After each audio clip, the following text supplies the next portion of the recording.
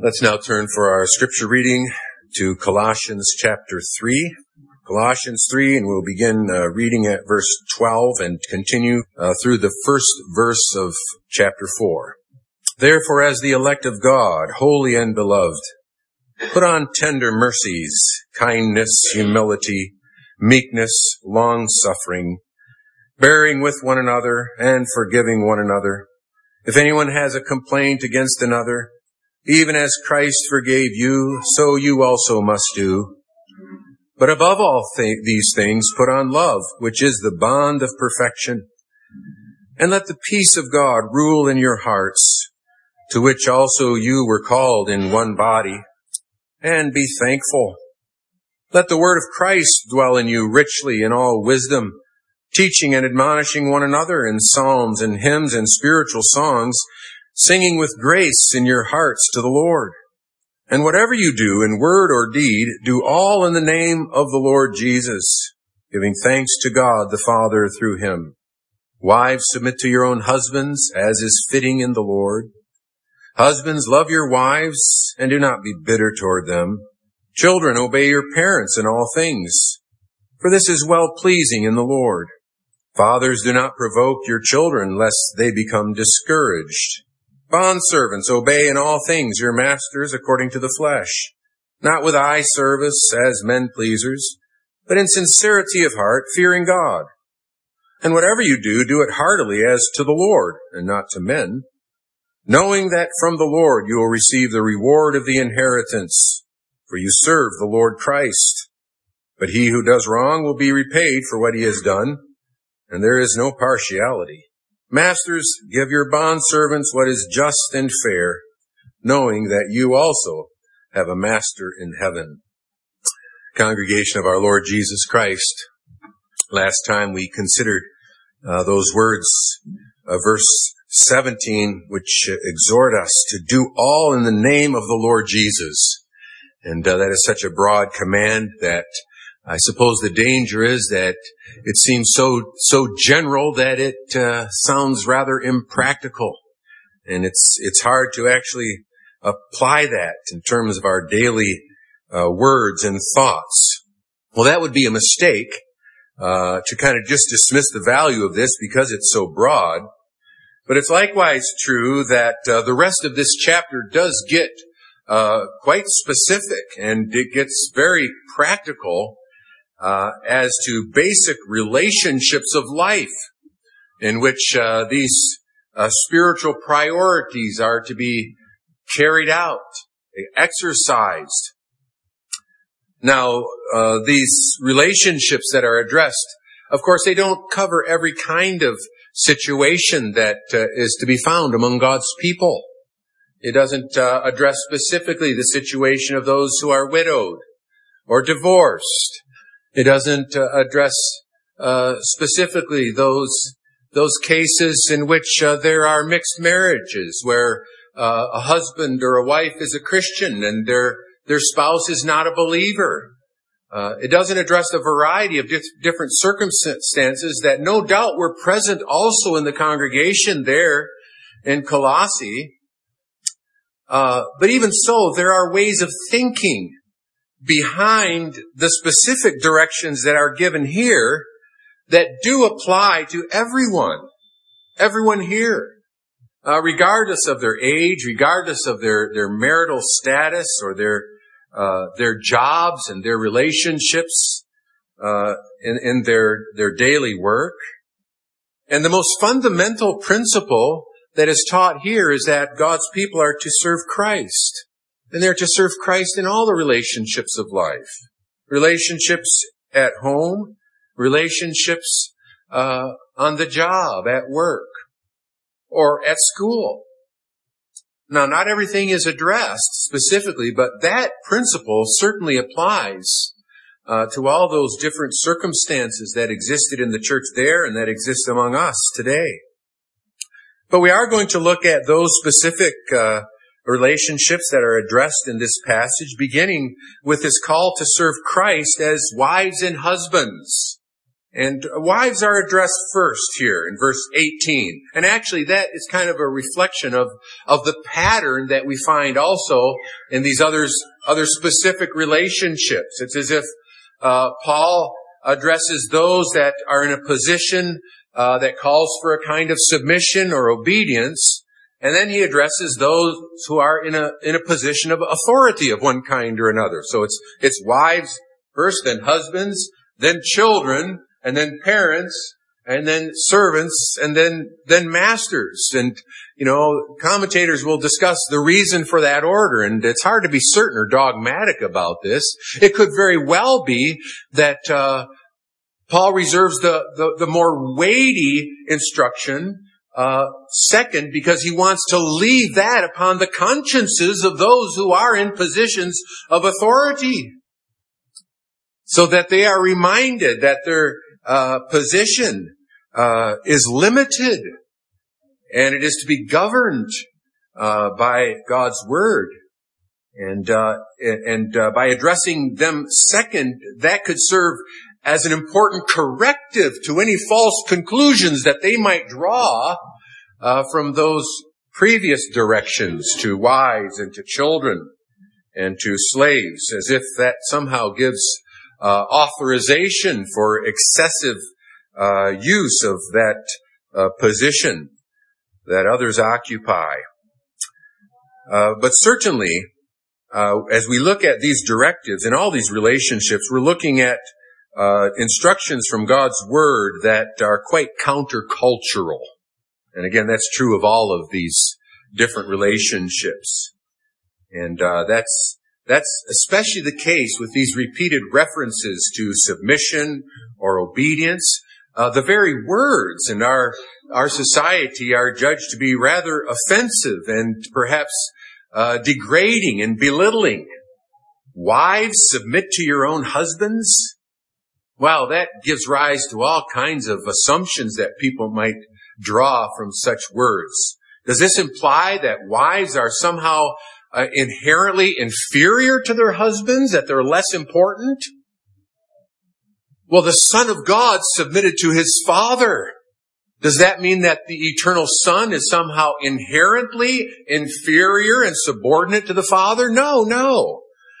It was a kind of governmental arrangement for a specific purpose that is in view with regard to the obedience of the Son to His Father, even unto death. So it's a kind of governmental arrangement. It doesn't imply inferiority of essence, nor is it degrading to women, even as it was not degrading for the Son of God to willingly subordinate Himself to His Heavenly Father's will. And again, that the very idea that to be in a position of submission is inherently degrading, that's a very unchristian way of thinking.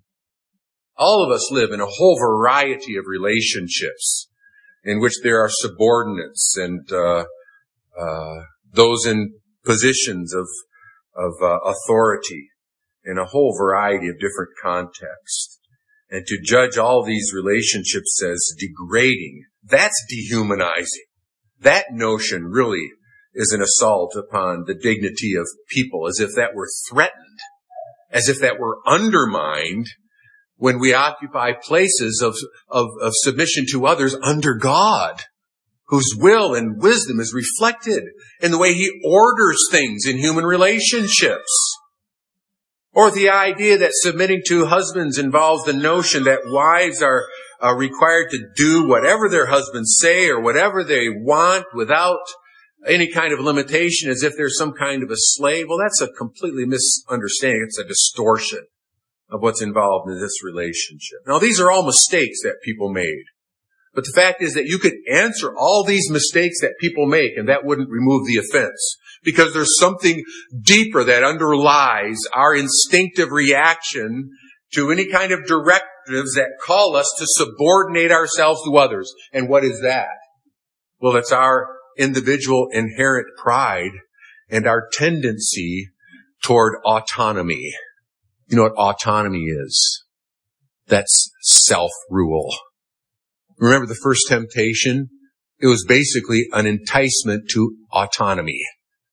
In other words, Eve was lured away from her position of subordination under God's word, and Satan enticed her away to subject God's word to her judgment, to evaluate it on her own terms and decide whether or not it was wise or good, and in a sense, be a law unto herself. And it's that tendency that really defines what is at the heart of sin and that plagues us to this day. We don't want to submit to God, or even the way that's played out in terms of human relationships. And that's a problem that is native to us all as fallen. So we do need to listen to what the Bible says about such things. We need to actually listen to what it says here with respect to wives. And yes, there's no getting around the fact that submission, the very word, means to subject oneself to another. And it's actually a term that's often used with respect to military rank. If any of you have any experience in the military, you know that there are multiple layers of authority and accountability. And that doesn't mean that some people are necessarily even smarter than others. There are all kinds of things that might account for their position, but there's a kind of rank and a kind of order. And that's what the Word of God has in view here. And it involves yielding to that order. God appointed the husbands who were created first, or man was created first, to be the head of the wife. That's the Bible's definition of husbands. Husbands are the head of the wife. It doesn't say they ought to be. It says they are. God appointed them to that position. And the wife is called to yield to this position as a kind of leader in the relationship. That's one way of stating it. But we have to notice something else about the language of our text, and that it says that wives submit to your own husbands. And you notice that it doesn't say wives are called to submit to men in general, as if women are to submit to men on the job. No, there are many jobs in which men are to submit to women because their foreman is a woman, or their boss, or their manager, or the owner of the business is a woman, and they're called to submit to them.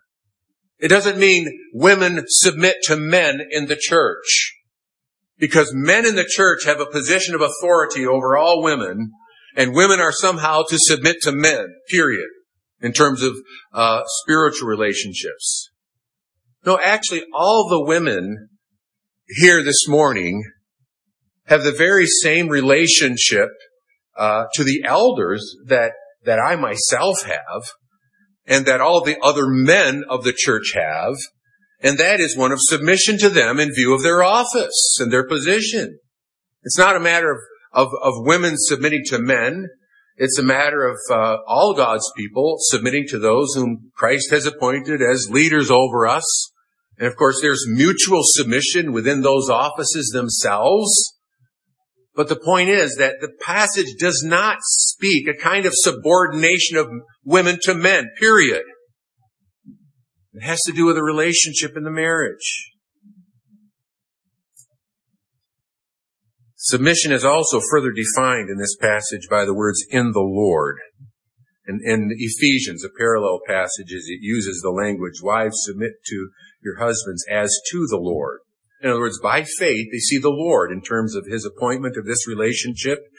And that also makes this submission a matter of Christian service. It involves a matter of their relationship to the Lord Jesus Christ, whom they serve in the context of these structured arrangements that He has appointed in His wisdom and His love. And that really is to shape our attitude towards submission in general, right? That's carried out throughout this passage, also in other relationships. It's not subordinating ourselves to people as such, period. No, subordination and positions of submission to other people is always an exercise of faith. An obedience that is ultimately to God and His way of governing human relationships. That not only shapes our attitude, but it also determines the limits of this submission, right? In verse 18, wives are submit to their own husbands as is fitting in the Lord. In the form for marriage, it speaks of wives submitting to their husbands in all things lawful. So there's a limit to that relationship with respect to submission. But then we have to ask the question, what actually does this submission involve? And I'm going to list a few things. I realize I can't flesh these out in detail, but certainly it begins with an attitude, an inward attitude. In the more elaborate treatment of this subject, the passage in Ephesians chapter 5 concludes, let the wife see that she respects her husband. So it's an attitude of respect. It's also addressed in 1 Peter chapter 3, which says, wives, likewise be submissive to your own husbands, that even if some do not obey the word, they without a word may be won by the conduct of their wives, when they observe your chaste conduct accompanied by reverence. And then in contrast to outward adornment as the main thing, Peter goes on to say, rather, let your adornment be the hidden person of the heart with the incorruptible beauty of a gentle and quiet spirit, which is very precious in the sight of God. For in this manner, in former times, the holy women who trusted in God also adorned themselves, being submissive to their own husbands. With this attitude, a very Christ-like attitude, isn't it? And certainly an attitude that is to characterize Christians in general, but here it's applied specifically to that of wives. Secondly, it involves an accommodation to a husband's lawful wishes or desires. There's this interesting passage in 1 Corinthians chapter 7 that describes what it means to be married, where it says that the woman who is married cares about the things of the world, how she may please her husband. Now, that's just a statement. It's not a command. It doesn't say that the women ought to do this. It's kind of just a description of the kinds of things that normally characterize the marriage relationship. I had a professor at seminary that, in dealing with these things, referred to the actual creation of woman as an helper, suitable to man, as a help, meet for him, one that is comparable to him, and one that complements him in the terms of meeting his deficiencies, right? The whole account of the creation of woman is in view of the deficiencies that became evident when Adam tried to name the animals, and it became clear that it was not good for him to be alone, and he needed help. And he would say, men need help. And he says, women need to help. It's almost like it's in their DNA. Women are very much inclined to think about pleasing their husbands. And husbands, we need to treasure and value that and not squelch it, not discourage it by unkind behavior. Because most women do that rather instinctively. They care for those needs. And that's certainly part of the woman's calling as a helper for her husband. In that connection also, it means to yield to his leadership. The authority of husbands is that of leadership. And that means conforming to his will and desires. Again, I think we might say that probably in a normal, healthy marriage, most decisions are made jointly. The relationship is defined, first of all, by companionship, by mutual service of Christ together. And actually, the way these relationships work out, it almost becomes invisible and kind of natural in Christian homes. But in terms of specifics, whereas decisions may be arrived at jointly, ordinarily, if there is a disagreement, submission means yielding to the husband's wishes, leaving the responsibility with him, with a good conscience, cheerfully, trusting God. Now, that's in a case where there is a difference with respect to decisions that are made. But again, the matter of generally following leadership implies a biblical view of the relationship where often the husbands are called to take initiative. It can be frustrating for wives if their husbands never take initiative and give leadership in things that are really important because they want that from their husbands. And they want to follow that initiative. Then fourthly, it means practicing the duties of managing the household in love. In Paul's letter to Titus, he exhorts the older women of the church to admonish the young women to love their husbands, to love their children, to be discreet, chaste, homemakers, good, obedient to their own husbands, that the word of God may not be blasphemed. It's almost like the most elaborate, specific directions that are given to wives here is to be communicated by older women. I think that says something about the importance of fellowship in the church, of relationships, because preaching the Word of God can give these general principles, but the application of these things in terms of the different kinds of relationships, different cultures in which we find ourselves, they have to be worked out with wisdom and love. And I tell you, the experience and the maturity and the wisdom of older Christian women is invaluable here to help out newlyweds, to help out younger women who might confide in them and talk about the struggles and the difficulties and the questions that they might have about such relationships. And so the older wives, the older women have an important role in terms of fleshing out some of these details in terms of specific situations and cases. But these are very broad parameters. In terms of managing the house, you look at Proverbs chapter 31 and you read of this virtuous woman who exercises a considerable amount of discretion in terms of spending money and managing the house. And in such ways, she does good to her husband and not evil all the days of his life. So these are sketchy, I realize, but we got to move on. We got to look at God's will for husbands. And in this passage, it's likewise rather short, and it's rather loaded, but I hope it's also recognized as sweet. Because love is the key word here. In verse 19, we read, husbands, love your wives. Love your wives. And that is the main directive that's given to husbands. Likewise, in Ephesians chapter 5, where it's elaborated, it's explained more fully. Love your wives as Christ loved the church and gave himself for her.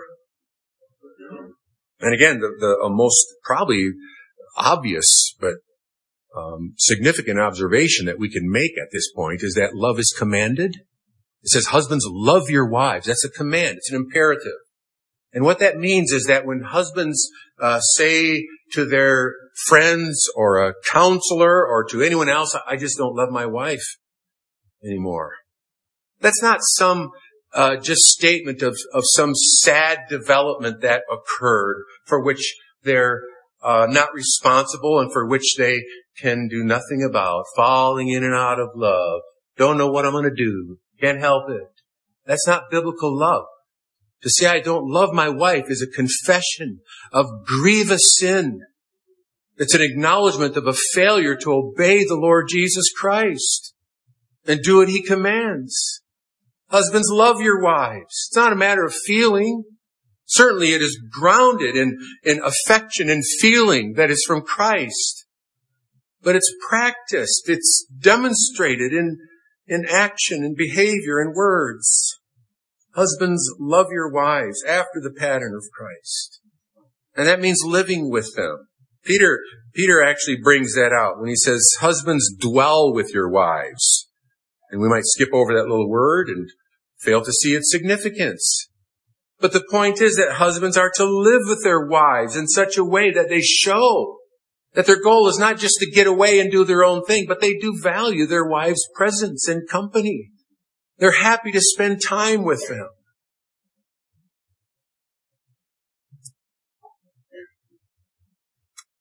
Christian husbands care for their wives' happiness and their highest well-being.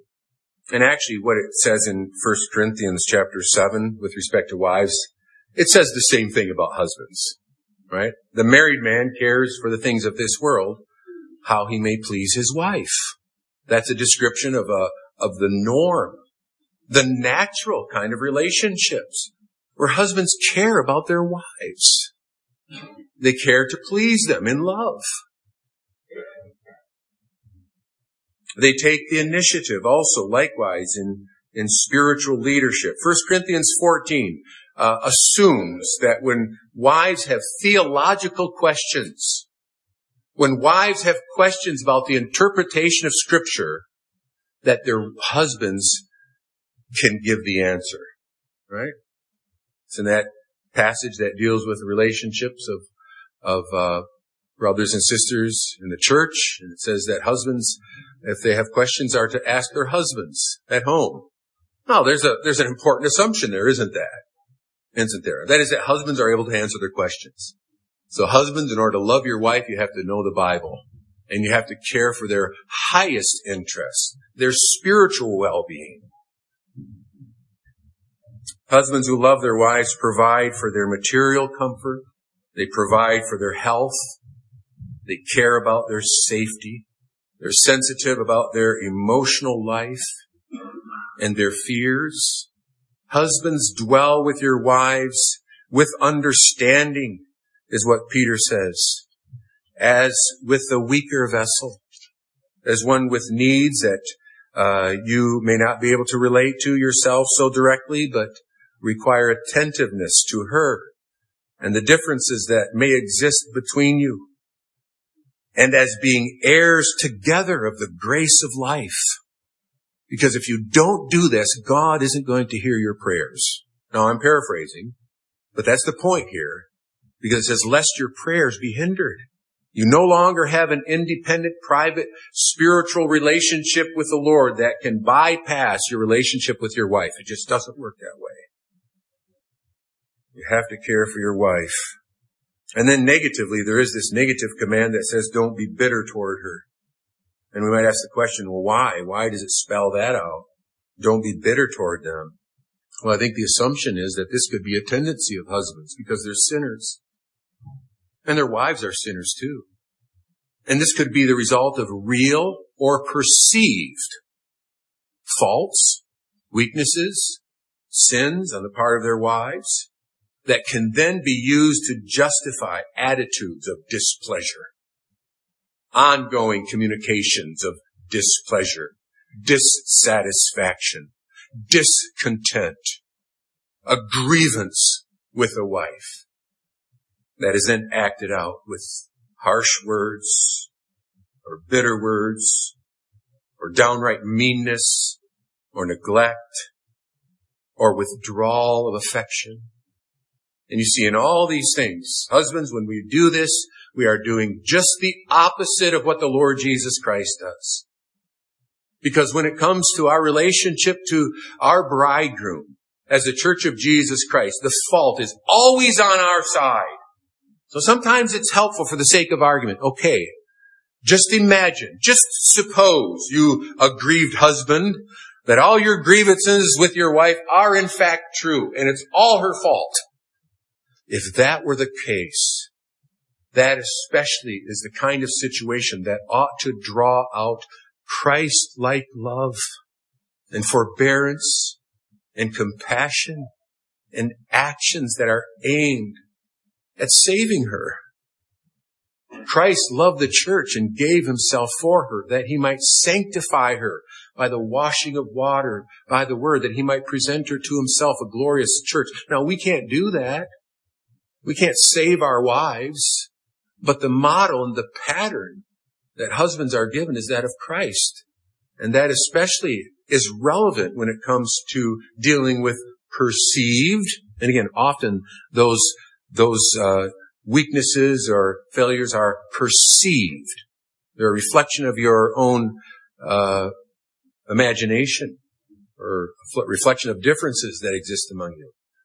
But perceived or real differences ought to be addressed in a Christ-like way. In this context, let me say a word to those who are unmarried and those who would like to marry, and remind you that the first thing of first importance is that you marry in the Lord. And that's more than just marrying someone that has the same theology as you. And it means more than marrying someone that goes to the same church that you do. Because the fact is that after perhaps a few dates, you're going to know your boyfriend or girlfriend better than the elders do. And if you see things that raise red flags, indications that there's not a living relationship with the Lord Jesus Christ, don't just fall for his good looks or his good humor or his friendliness or attentiveness to you for a while. You need to be sure that he is born again. You need to be sure that when you stand up in front of the church and promise to submit to your husband, that you're going to be submitting to one who is going to exercise his position of leadership in a Christ-like way, with Christ-like grace and wisdom. Of course, that works the other way around, but it's a very, very important point. You need spiritual unity in a mutual relationship to Christ. That's first and foremost. Somebody said this is going to be a long sermon when they looked at the outline, and I got to hurry up or it's going to be too long. We need to serve Christ also as children and parents. And the key word for children here is what? Obey. Children, obey your parents. Now, in the commandment, the word means honor. The word is honor, right? And that's a more comprehensive word. It's a word that clearly extends beyond the relationship in the home, where children are minors. Yes, they're called to honor their parents as well, but that relationship changes, doesn't it? Adult children are still to honor their parents, but they no longer have the relationship of that kind of authority structure that characterizes life in the home. There's other things that we can note about this brief command, and that is, first of all, that both parents are authorities in the home. In other words, the chain of command, if we can speak in such a way, is not dad commands mom and mom commands the kids. Nor is it dad commands mom and the kids in the same kind of way, as if it's the same kind of relationship. No, no, no. Parents, mom and dad together are the authority in the home. And secondly, again, it might be obvious to us, but we can't take anything for granted nowadays. And sometimes parents need to be taught that they aren't their children's buddies. Their main calling is not to be friends with their kids and to make them happy. They're not caregivers. Well, they are caregivers, but that doesn't define their relationship, as if it doesn't involve what the Bible really highlights in terms of their position of representing God as authorities in their lives. Now, certainly parents love their children in a far deeper way that involves a buddy-buddy relationship. They would die for them. Children, you know that their parents would die for you. They quickly, happily give their lives to save you. They love you that much. But they're not afraid to tell you what to do. And that's true when you're a teenager, too. And they're not afraid to see that you learn to obey them, because they care about your soul. And they understand that the home is training ground for self-denial. The home is training ground for learning not to be ruled by our feelings, not to be ruled by our emotions, not to be ruled by our desires, but to be ruled by an authority that comes from outside of us and that is higher than us. And in the home, that's mom and dad as representatives of God. It's in the home that we learn to submit our wills to God, as that's reflected in human relationships.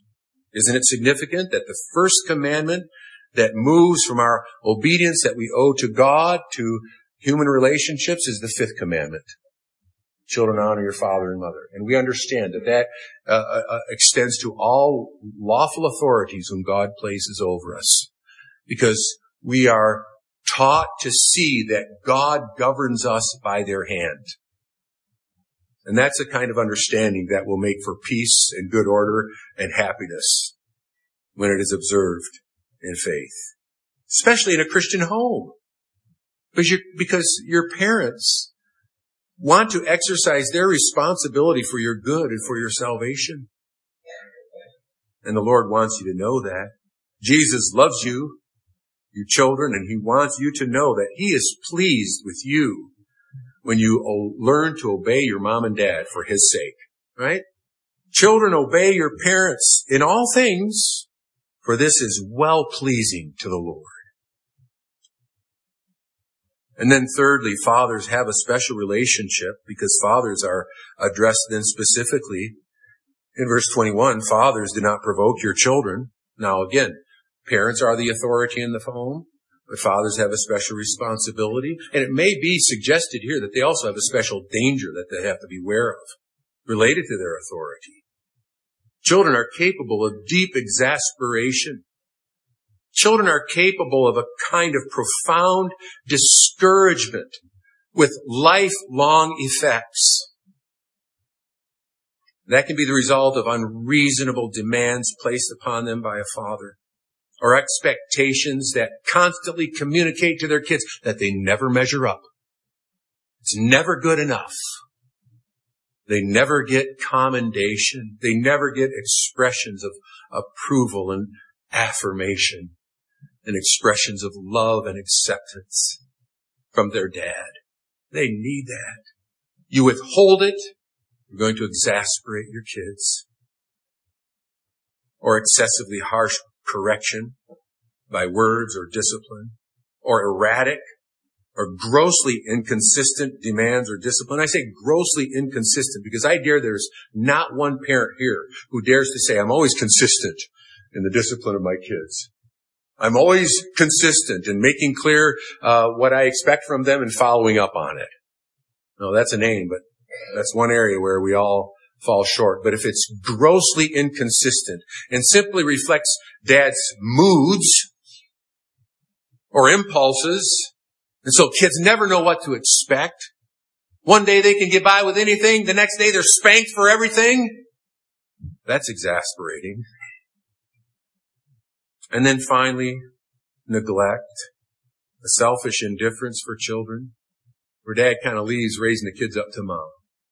And I have to say that I think that's probably worse and it's probably more damaging than being a tough disciplinarian. I'm not advocating being a tough disciplinarian, but sometimes fathers can be a little bit too tough. Even as they exercise discipline and love combined with instruction, if they take it a little too far sometimes, they probably know it. They ought to apologize if they do it. But I think worse, more harmful than sometimes a tough disciplinarian is a father who neglects his children and leaves them as teenagers acting badly because they're crying out for attention. They want some guidelines. They want some consequences. But they didn't get it from dad, who doesn't care enough for them to correct them and discipline them and direct them with God's word. Yeah, I know there's a lot there, brothers, but the Lord holds before us a high standard that should bring us to our knees and keep us there throughout our lives, praying for grace to be good husbands, to be good fathers, to be good wives, to be good mothers. I would also note that the contrast is spelled out in Ephesians where it says, fathers, do not provoke your children to wrath, but, and then the positive, bring them up in the nurture and admonition of the Lord. Paul doesn't include the positive here in verse 21, but we need to see it. And then finally, we're to serve Christ as servants and masters. You know that people from all classes of the Roman Empire came to Christ through the preaching of the gospel. That means people in positions of authority, government positions, people from the military, people among the elites, people among the working class, and slaves. And you see, what that meant is that slaves and those who, quote, owned them, although no one can have real ownership in another person, they're members of the church. They're in Colossae. And they're addressed as living with Christ together, in whom there is no male nor female, nor bond nor free in terms of their access and equality in Christ. But there they are together, and they're addressed by the Holy Spirit as to how they're to conduct themselves. Why doesn't the Holy Spirit say, "Masters, free your slaves"? Why doesn't the Apostle Paul say, "Christians, organize freedom marches"? Show your Christian faith by organizing a march protesting the government policies with respect to the allowance of slavery in the Roman Empire. Why not? Well, I think the simple and most direct answer is that the gospel is not a revolutionary message. And the apostles were not revolutionaries aimed at overturning even those existing structures in society with a revolutionary mindset and method. They were spiritual revolutionaries. They recognized that profound societal change only takes place when the hearts of people are changed. And in the meantime, they addressed the existing situations in such to mitigate its evils and in such a way as to demonstrate that Christ can be served and followed in all different contexts and relationships of life. And that slaves can serve Christ even in the context of slavery without a slave mentality. Actually, slaves are exhorted to know themselves to be free men in Christ. In other words, as they serve their masters, what are they doing? They're serving the Lord Jesus in their minds and their hearts and their purposes. And they're spiritually free in that situation. Now, no doubt the seeds for societal change were sown. We have hints of that in Paul's letter to Philemon with a suggestion of liberating Onesimus, receiving him simply as a brother. But in the meantime, these relationships are addressed as they stood. But apart from observations, the question is, well, how does this section apply to us today? Does it? Well, the principles here apply to us. They apply to us also with respect to our jobs. They apply to us with respect to our vocations. Consider verse 24 where it says, knowing that from the Lord you will receive the reward of the inheritance, for you serve the Lord Christ. I was in a union shop years ago when I worked in a factory for almost 8 years, Teamsters Union. And they're always coming around with grievances. Forgive me if I'm repeating myself publicly on this. But I made clear to my foreman that I work for him. And if he wants me to do something beyond what the strict union laws require, I'm willing to do it. Because I'm not bound by those laws and that set up this hostile adversarial relationship between management and labor. He appreciated that. I had good relationships with my bosses. You see, that's because I understood that I was serving Christ. I wasn't serving Bob Palmer. I still remember his name. I understood that that was part of my Christian testimony before the world. Verse 23, whatever you do, do it heartily as to the Lord, not to men. You work under the eye of Christ, not the boss. Our desire is to please Him by our diligence, by our honesty and integrity, by our cheerfulness. And that should be true however menial our job might be, as judged by this world's terms. I did piecework for many years. Not only in this meat processing plant, I did piecework in a machine shop where I was operating a punch press, stamping out registers, hundreds, maybe thousands of them every night, one thing after another. Some of you might have those kinds of jobs, and you bring home a paycheck, and you're able to provide for your family. And you have more time to serve in the church than some businessmen or contractors who are so involved in their work that it greatly limits their time. You have an 8-hour job and you're able to do your job and you're able to serve the Lord with more time with your family and with your, that's an honorable job. I don't care if it's changing beds, mopping floors, sweeping floor, whatever it might be. And I think we need to be careful, brothers and sisters, if we talk to others in the church and say, I could never do such a job, as if it's so far below you. Well, maybe the reason we could never do such a job is we don't have enough grace, and we don't have enough humility Now, indeed, it's nice to have a job that you enjoy, that you love, and it's good to encourage the pursuit of that. But we should not show contempt for any kind of legitimate lawful labor, but we should honor the people that hold those jobs. Honor the person that does room service in your hotel. Talk to them. Respect them as individuals. Any kind of honorable labor is pleasing to the Lord when done to Him. So that principle applies. Also the fact that there are superiors and there are inferiors in the job place as well. There's management, there's foremen, there's bosses, there's owners, there's laborers. And yes, we have to do what our bosses tell us. And sometimes that might not be so pleasant. And sometimes we can change jobs if we don't like it because we're not slaves and we get paid for our jobs. But sometimes the circumstances are tough. And sometimes it's not just so easy to change your job. And so rather than go to work like a crank with a hostile attitude towards your boss who's kind of unreasonable, this, brothers and sisters, is an opportunity to demonstrate the difference that being a Christian makes on the job. There are yet superiors and inferiors.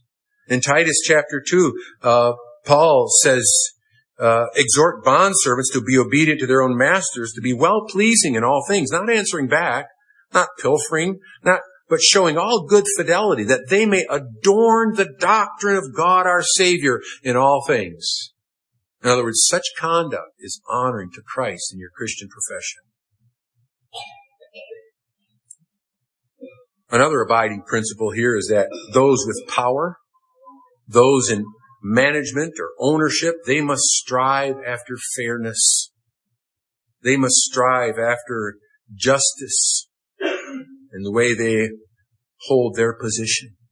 And they, as well as the workers, must do their jobs and live their lives in view of eternity, right? He's addressing Christians. Masters are to know that they have a master in heaven. Those that plod along in unrewarding work are to know that they will receive the inheritance of the reward in time. So they do their work, they live their lives in light of eternity, in light of their accountability to their true master. You know that every position of authority, and I think I want to, just emphasize this briefly. It's memorable. Every position of authority involves responsibility and accountability. And that ought to teach humility, no matter what that position of authority is. It's not simply a position to exercise power at your will. No, it means that you're responsible. You're a steward, answerable to God. There's accountability to it.